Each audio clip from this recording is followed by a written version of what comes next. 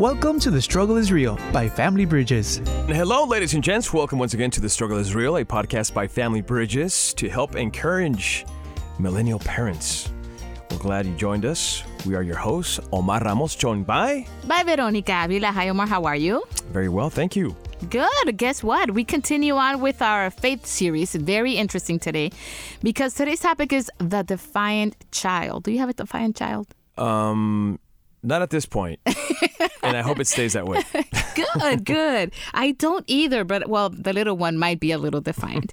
So for those parents that are listening and can relate, well, stick around because this discussion is going to be very, very helpful. To further discuss, we welcome our guest, Dr. Alicia La Hoz. She's a clinical psychologist, CEO of Family Bridges, and she's also co-author of The Struggle is Real. And we also have Jeff Wright. He is the CEO of Urban Ministries. Thank you both for being with us. Thank you. Thank you. Jeff, we have Alicia here with us in every podcast. She shares her expertise, but we also want to know about you and what Urban Ministry does. What is it? Sure. Urban Ministries is a media and publishing firm. We were started in 1970 with the idea of bringing Christian education materials that would be uniquely contextualized for African Americans and anyone really having an urban experience. At that time, it was very difficult to find resources for spiritual education, Christian education, that were really relevant for the audience. Mm-hmm. And so our founder got the idea that these resources, if they were developed in a way that people could relate to them, see themselves in the stories and the images and the pictures,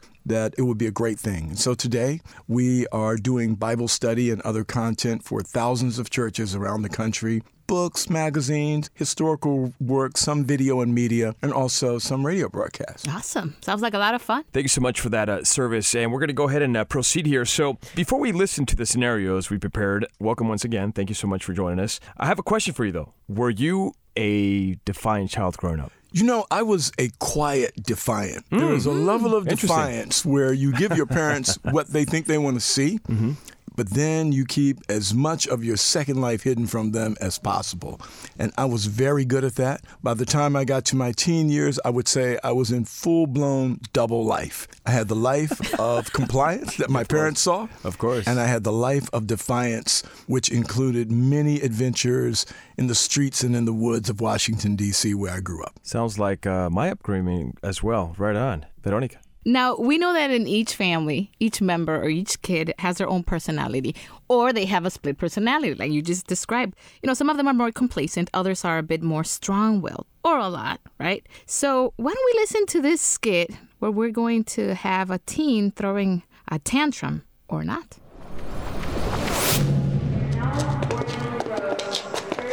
Guess who just made the deal of a lifetime? You, Dad? You know it. Nice drawing, by the way. Thanks. Have you seen your sister?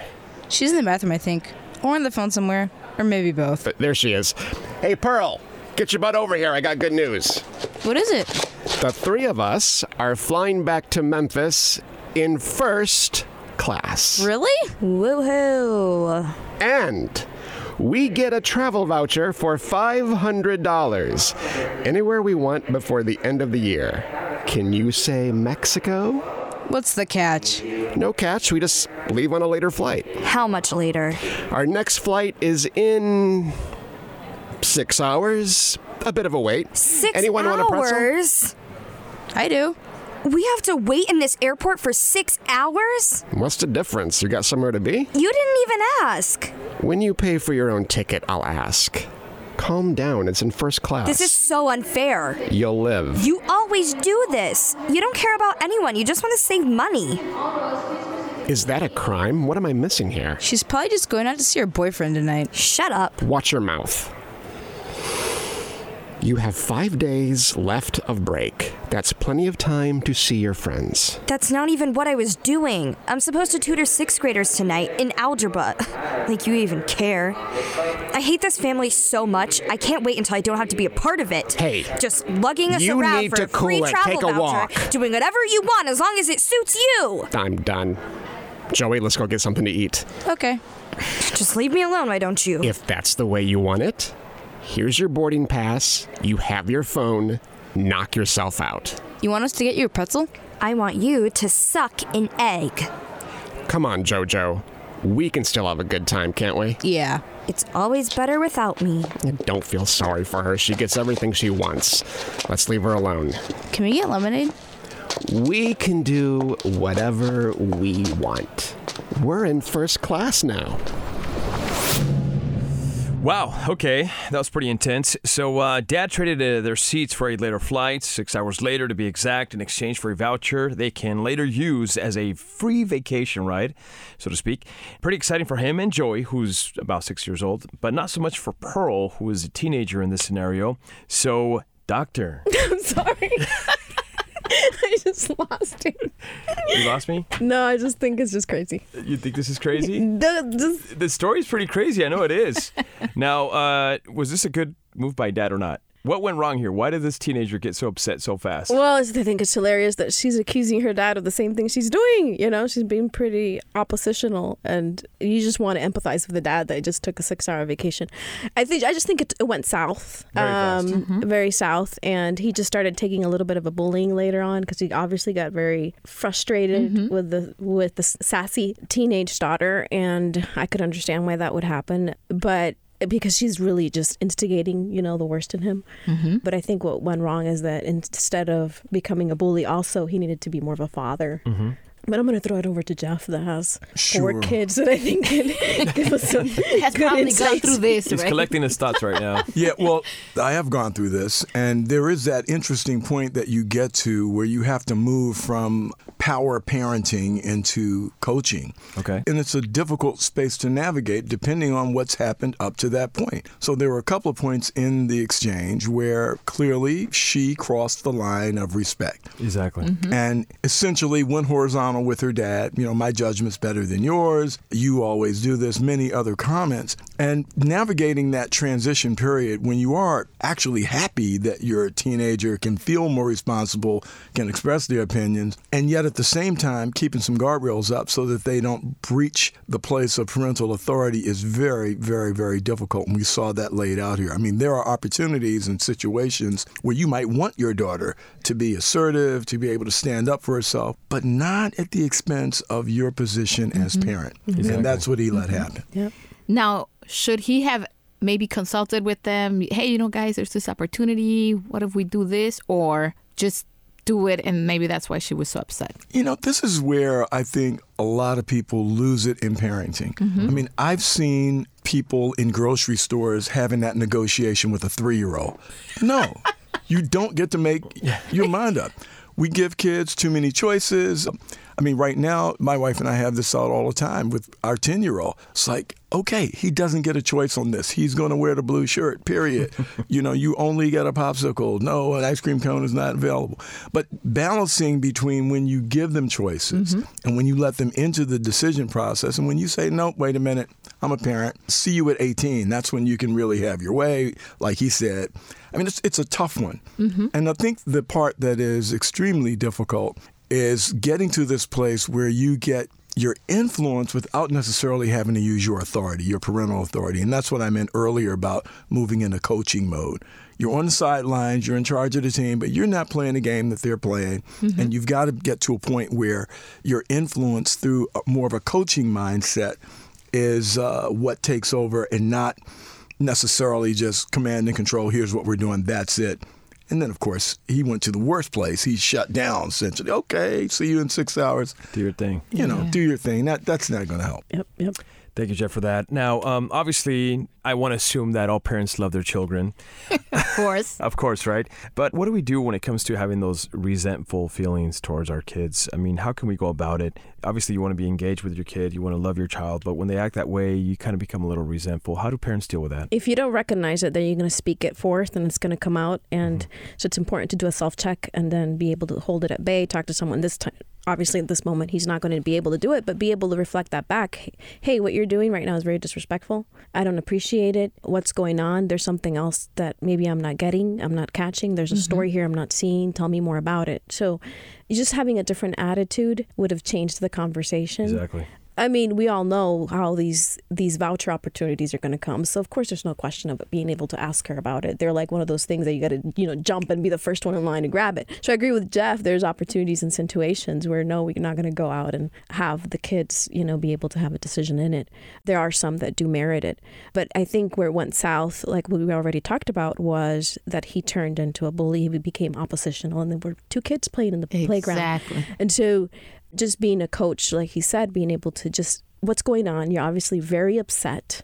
And, the more upset you get, the more upset I am. So he's doing that self-checkup and then just being, tell me what's going on. Then with that conversation, he would have said, I had, have this going on and it's really messing up my schedule. And they would have been able to have a conversation. So that starts with an attitude shift. Mm-hmm. We all know teens can be difficult because they're obviously, not all of them, but yes, all of them. 99% of them. Not in like, oh, yes, they are. We all went through this. I'm sure we can all recall a time or two when we were a little defiant with our parents. How do we deal with that? Sometimes it's hard. This time they were at the airport, but what if you're home and your child is just like right at you? How do you deal with that? Have you ever had that experience? Absolutely, absolutely. It is, the teen years are just some of the most difficult years of parenting because you're dealing with somebody who feels like they're an adult. They feel like they can decide for themselves, but they don't have wisdom. They don't have judgment. They don't have experience. And they may be taller than you. They may be looking down on you. And I've had that experience. I have a son who is, he's taller and bigger. So he feels like he's got more ability to make sound decisions than he does. You have to get ready for it. I mean, and one of the things that often is a shock is that you look around and, oh my God, that cute little 9-year-old is now a very rebellious 13 or 14 or 15-year-old. Getting ready, educating yourself, recognizing that you're going to have extra stores of patience and love is really, really critical because these teen years will slip up on you. And then the other part of it is you got to remember you are the parent. You should be more controlled. You should have more patience. You should not be taking it personal. You're hearing hormones speaking back at you. Yeah. Is it easy? No, it's definitely not easy. But being realistic about the expectations for a teen child who's going through that kind of transition is really critical in my opinion. Great. All righty. Thank you for that. That was amazing stuff. So we're going to go ahead and listen to our next scenario. If you guys are ready, this is called Off to Military School. Have a seat, Sean. What is this? Just sit. Your mother and I have told you time and time again, we cannot continue down this road. What does that mean?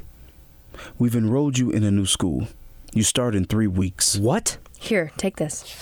Rockaway Military Academy? It's a good school. We've put a lot of work into this. Is this because of the tattoo? No, not only that. You know what this is about. I'll get it removed. Sean. You can't do this. It's done. I'll do whatever you want me to do. I'll do anything. We've been perfectly clear, Sean. The staying out late, dropping your extracurriculars, this whole phase you're going through. What? You're not acting like you. And we can't keep watching you make choices we know you'll regret. We're worried, that's all. You used to be such good friends with Danny and Steven. Why can't you be like them anymore? Don't send me to prison. It's not a prison, it's a high school. It's a prison. It has honors courses, fine arts, 3A football, bowling club even. Are you ashamed of me? Sean. This is my life. You're taking away my life. Don't be so dramatic. Honey, you'll see it's for the best. If you want me to change, I can change. It's too late for that kind of talk. This is a long time coming. You'll thank us for this. Don't say that. You don't know how good this could be for you. All right, enough of that. Conversation's over. And that's all there is to it. Take your time with this, Sean. I'm not going. You're going. I'm not. You'll feel better in the morning. No, I won't. You'll see. Let's go. Well, I think I'm actually sad for this guy. He's going to military school. Doctor, did the parents give up too soon? Was this like the last resort? Goodness. Well, we can imagine what's going on. I mean, there's situations that definitely merit it. I mean, we've got kids sometimes that, drug abuse, this and the other, and they do end up needing to, they've resorted for a long time. But it sounded in the conversation like this was the first time. I mean, I'm not sure, but it sounded like perhaps there was a lot going on historically. And I'm not sure with the story if there was other interventions. It just kind of seemed like all of a sudden he's going to go in here. There's just no time to process it and to be ushered out. I do get it that there's circumstances that kids do test parents, last fiber, and you just want to send them to someplace so someone else can deal with it. But ultimately, it is our responsibility to be taking care of our kids. Yes, there's circumstances like in drug rehab, or there's terrible defiant behavior where some parents just feel like they've lost control of their kids and they feel that they need to send them here and there. Oftentimes those resources are not as effective as we'd hope for because there's no attachment, there's no relationship, and you can hear it in the tension. So they're going to go in there very resentful. Yes. Right? So it was like it's a difficult situation. Like fix my kid here and then I'll be back for him when he's all good to go. Ultimately, you would like to have buy-in from your child. Exactly. Right. Yeah, you wanted to go as smooth as possible. And it seems like these parents were, they went into desperation mode, like right away, you know what? And one of the things that I felt that affected me, because I kind of went through that as a child, when I was kind of going through my little rebellious stage, was what the mom said. Why can't you be like your friends? I mean, those are like damaging words. That makes you feel like you're down here and the world is above you and you're never going to get there. So we're going to do whatever it is that we have to do without you having any kind of consent in it to fix you up. I mean, those kind of things can really, really damage somebody inside. But Jeff, circling back to you, do you think Dad, obviously he was very firm with his decision. Do you think they did the right thing here, or should there have been more communication between, maybe some kind of negotiation? I don't know. It seems like this is what you're going to do. Shut up and do it. It's really interesting. You wonder what they had done up until this point. I mean, had they really reached the point of desperation? And even so, if that were the case, was there any opportunity whatsoever to just kind of engage him a little in the decision, Exactly. Not with a threat, if you don't do this, then here is the prison we're going to send you to called the military school, but to bring some sense of actions have consequences. And some of that's parenting through the years, Exactly. If you don't show cause and effect, actions, consequences throughout your child rearing experience, when your kid gets to the point where suddenly they're doing some things that are really serious, it's kind of late to be coming in with the hammer. On the other hand, obviously, there are situations like Alicia mentioned, drugs, crime. There are behaviors where this may be the resort, but to spring it on a child by surprise seems a little extreme in a situation like this. And then also just going back to what Omar was mentioning, the parents were comparing him to other kids. I don't know if they were the siblings or the friends or what, but what happens to the boy emotionally? It seemed to me like I kind of try to put myself in his shoes, and it's like you said, I'm not good enough, so now you're going to send me off? One of the problems with that, too, is, suddenly you've brought in this conditional love element. I only love you if you act like these other two good role models that we have over there. Parental love, by definition, should be unconditional love. Exactly. I love you no matter what. There was not any sense, really, that their love was there for this child. What they wanted was certain behaviors. You're okay if you give them to me. If you don't, guess what? We need to get rid of you or get you off the scene. You didn't really get the I love you and I really believe this is best for you. It was more like, we're doing this because you've taken us to the limit and this is our new expression of love, military school. Oh, man. Or many parents might feel like this is tough love, but can this be counterproductive, doctor? Well, I think Jeff just talked about it. I think you'll get a little bit of resentment later, and we've seen it over and over again because there was no conversation. It was springed up on them. There was no opportunity to go back and forth and just talk about it. Yeah, they're going to be feisty and upset, and I think it could have been prevented. I really think if there would have been time to develop and foster a relationship and not let it, actually, that's why we're having these podcasts and we're having these programs. We've talked about many topics. If we invest in our children early on, oftentimes this could be delayed, even in the most defiant children. One of the things a lot of defiant children have is the need for questions to be answered, for us to take the time and answer questions. Whereas when kids are more bent for obedience, you can just say, this is the way it is and that's it. And we know with defiant children, they just need a little bit more time for us to sit with them and give them a little bit more why. In some circumstances, not in everything, but they need a little bit more of that, And so if we actually invest in our parenting with our kids, oftentimes it doesn't have to lead to this. Well, this reminds me of the opening question on so many levels. On the surface, I was a pretty compliant kid. Beneath the surface, bad boy. And what happens is you can be manipulated by your kids. My parents wanted to see good grades. Hey, no problem. I was able to deliver that.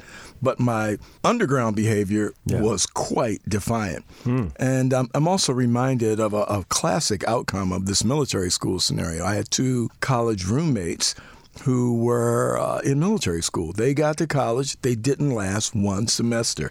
It was like freedom at last. They completely wilded out, never went to class. Wow. And you get this sort of rebound effect. Okay, I'm going to give them what they want. I'll go through this military thing, but at the first opportunity, Mr. Crazy is about to come out. And then the consequences are a lot more serious. Yeah. Thank you so much for sharing those personal experiences, Jeff, with us. So we're going to go ahead and jump over to the next scenario. This is called Thanksgiving. Well, that's an easy one. I'm thankful for family. Those of us here and those of us not here.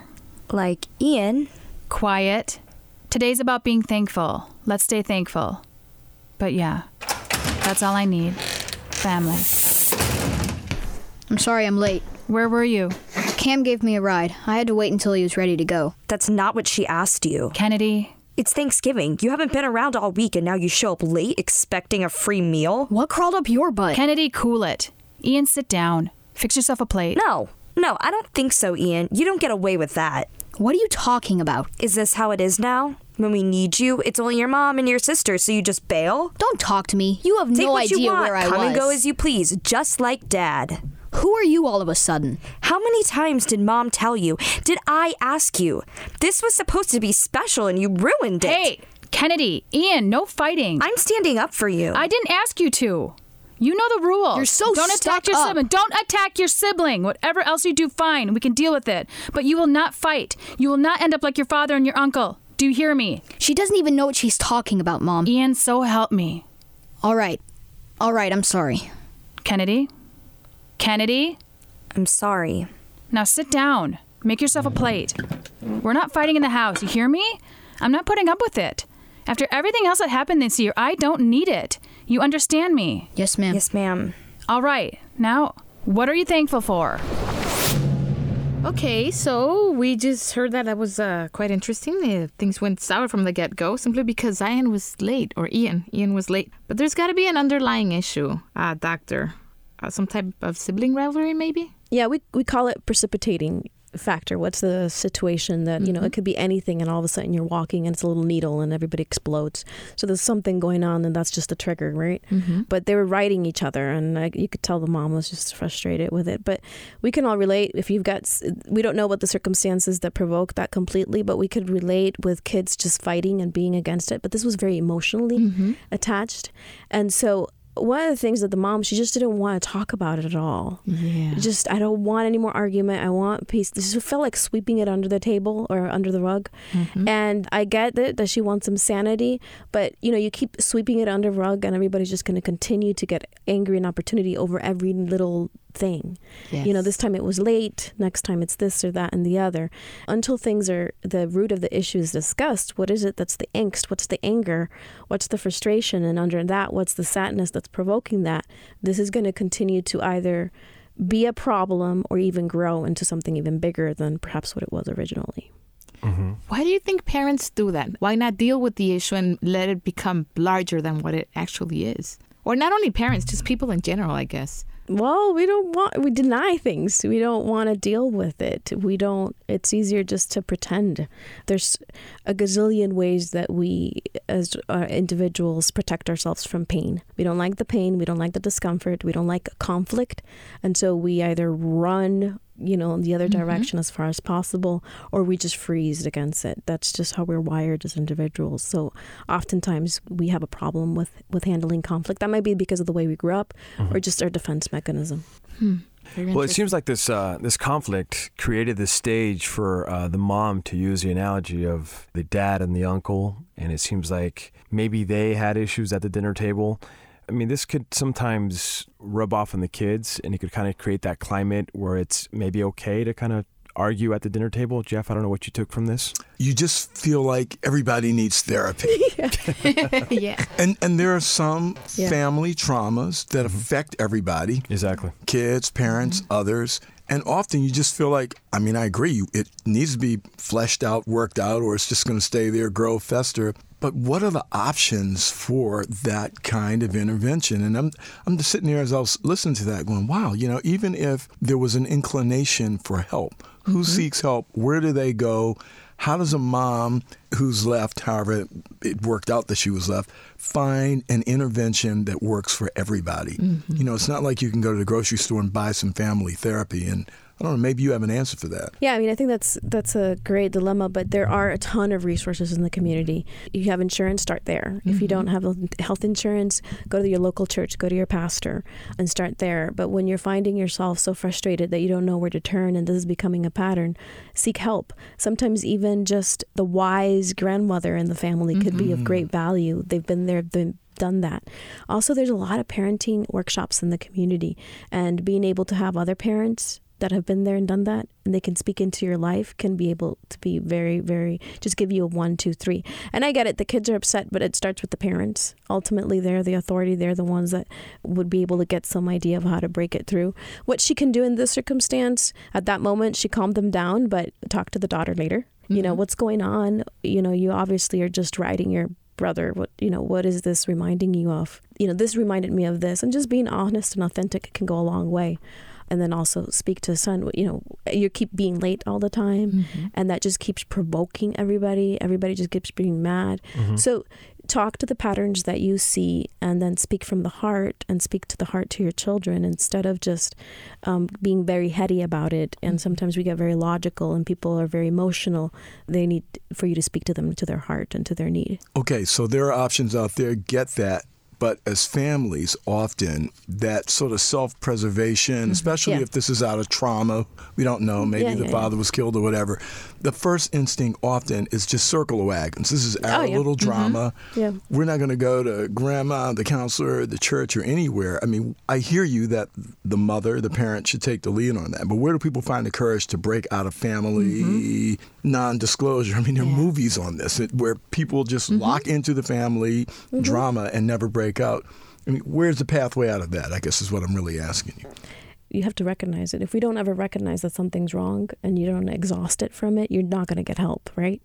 So if we don't say this, I'm sick of this, and I'm tired of it, and there's a problem with it, we can throw all the resources and books and ideas to you. You're not going to do anything with it if you don't recognize it. Exactly. And you don't want to weigh out. So you are right. But also, if we're not in the situation and we're a parent or a sister, an aunt, a friend, I think it's our responsibility to call on others and create that accountability. So if this is not me, but I saw my sister struggling this way and this is just wrong and it angst, then I think that's where community comes in, because it's in the context of that relationship oftentimes that helps us sometimes break from that denial. But this is like anything, right? An addiction or anything like that. If you don't recognize and you're not sick of it, you're not going to go get help. I was just thinking about that. The alcoholism, very typical. Everybody knows that Uncle so-and-so or cousin such and such has a serious problem, but then it becomes a part of family pride to protect that secret. I think it's very courageous to recognize and then take action, particularly when it breaks that family trust.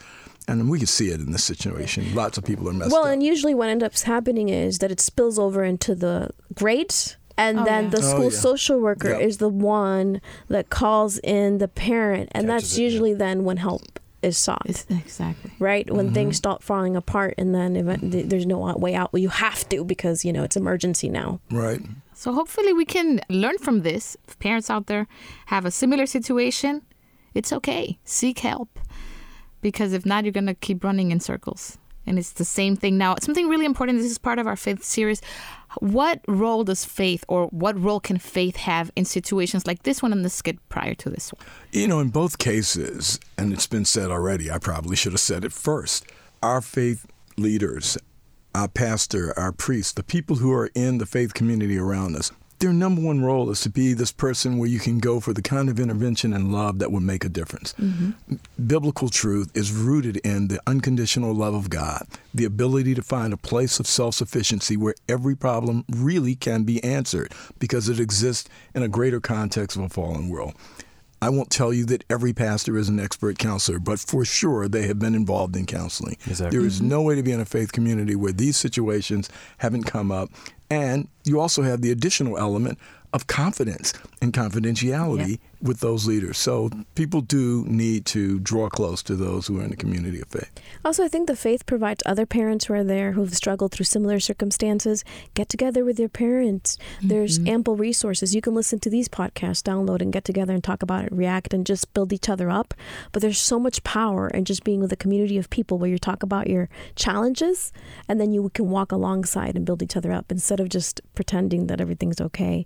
Let's just be honest about these types of issues and lift each other up and counsel each other up and give ourselves tips and move forward in that direction and use the different resources that are out there and able to do that.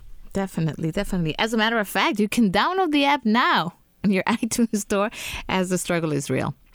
That's right. Well, great discussion. Thank you to both of you for joining us. Would you like to add anything else, Jeff, right before we close up? It's really been great to be a part of this podcast, and certainly for those who are interested at www.urbanministries.com. We have a lot of interesting resources, and also at our site, urbanfaith.com, resources for those who can draw from the faith-based community. Very cool. And it was just a pleasure to be here. Great. Thank you so much, Jeff. Well, don't miss out our next podcast as part of this faith series called Stay Humble. And that's what you were talking about, Jeff. Admitting when we're wrong. Ay, ay, ay. Oh, wow. we don't always like to do that as parents, but it's important. As challenging as it is, I'm sure that many of you can relate, so make sure to listen in. One of the most difficult things that we deal with sometimes in life. So this was The Struggle is Real, ladies and gents. Thank you so much. A podcast by Family Bridges, now available, like Veronica mentioned a little while ago, on iTunes, so you can download it today, and share it with everyone that you know on social media as well. That's right. You can also visit familybridgesusa.com for additional resources for parents or for groups working with parents. And whenever you want to find us, remember you can use the hashtag The Struggle is Real or hashtag TSIR for blogs, tips, and more. Thank you so much for listening. I am Omar Ramos with Veronica Avila. Till next time. This was The Struggle is Real by Family Bridges. For more ideas on parenting, get your copy of The Struggle is Real by Drs. Paul Meyer and Alicia La Hoz on familybridgesusa.com.